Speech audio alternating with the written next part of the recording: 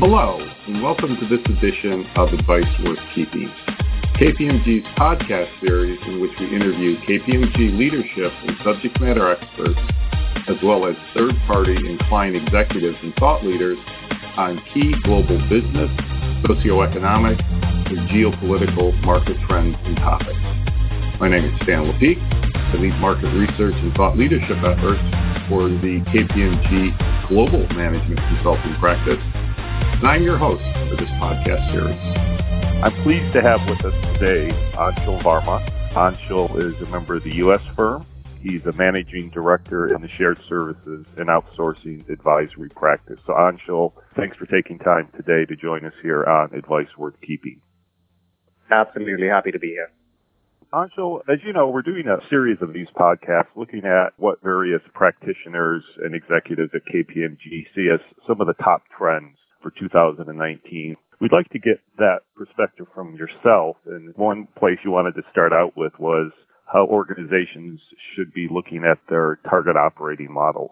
We always have talked a lot about technologies, and new technologies certainly are a big piece of trends and predictions this year, but I think you have an interesting perspective on the importance of the operating model above and beyond just investing in more technology. So if you want to share with us some of your thoughts there. Yeah, and from my perspective, I'm going to continue to see what I call scaling of the more mature technologies. Companies are going to continue to look at things like RPA and things like simple automation, virtual assistants. I think those things are going to continue to scale and spread across the enterprise. We are also going to continue to see some experimentation with maybe the newer technologies like blockchain or more use cases around artificial intelligence. But I think for me, one of the key highlights, we started to look at some of these trends last year and now going into 2019, was something that came out of our Q3 Pulse survey, that number one initiative, enabler, and means to address business challenges relating to technology and kind of just business challenges in general was a focus on the operating model. I strongly believe that we're going to see a more holistic approach about these technologies and deploying them by not just looking at the technology itself, but looking more holistically at the operating model. So kind of reconsider how they think about people, processes, technology, governance. I think all of those things are going to start becoming more important parts of the conversation, especially as companies look to scale some of these technologies and deploy them more widely across the organization.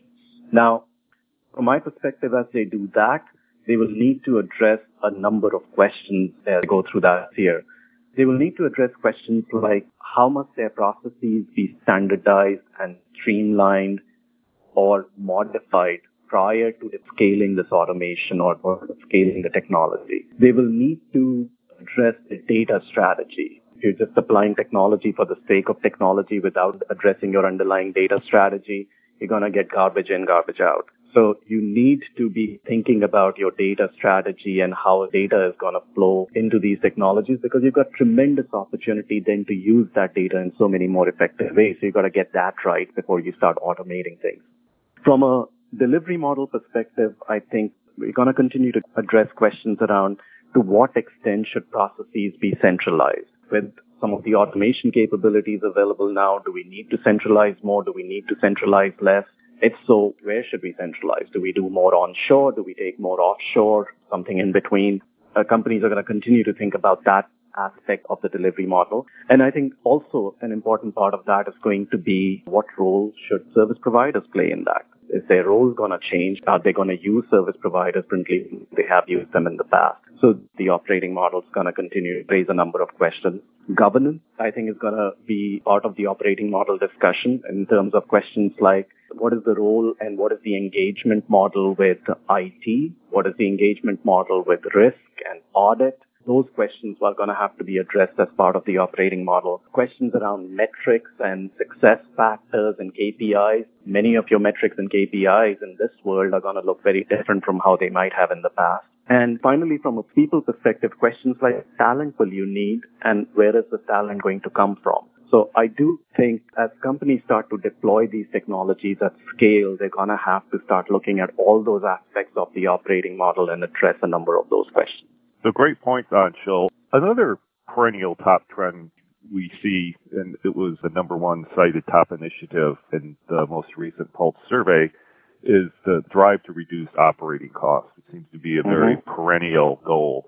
But it seems to me that reducing operating costs is just really a given. It's so-called table stakes. I'd like to get your perspective on that. And if it is a given and it is important to continually achieve cost reduction, what about the customer experience? How should organizations be looking at balancing the perennial drive to save money with the need to improve the customer experience, which often could cost some money to spend? Absolutely. I think that's a fantastic question. And again, if we look back at, as we talk to clients over the past 6 months or so, and I think this also showed up in our 2018 State of Operations survey, was that cost reduction or cost optimization is becoming table stakes. Customer experience or driving a better customer experience is becoming equally important, if not more important.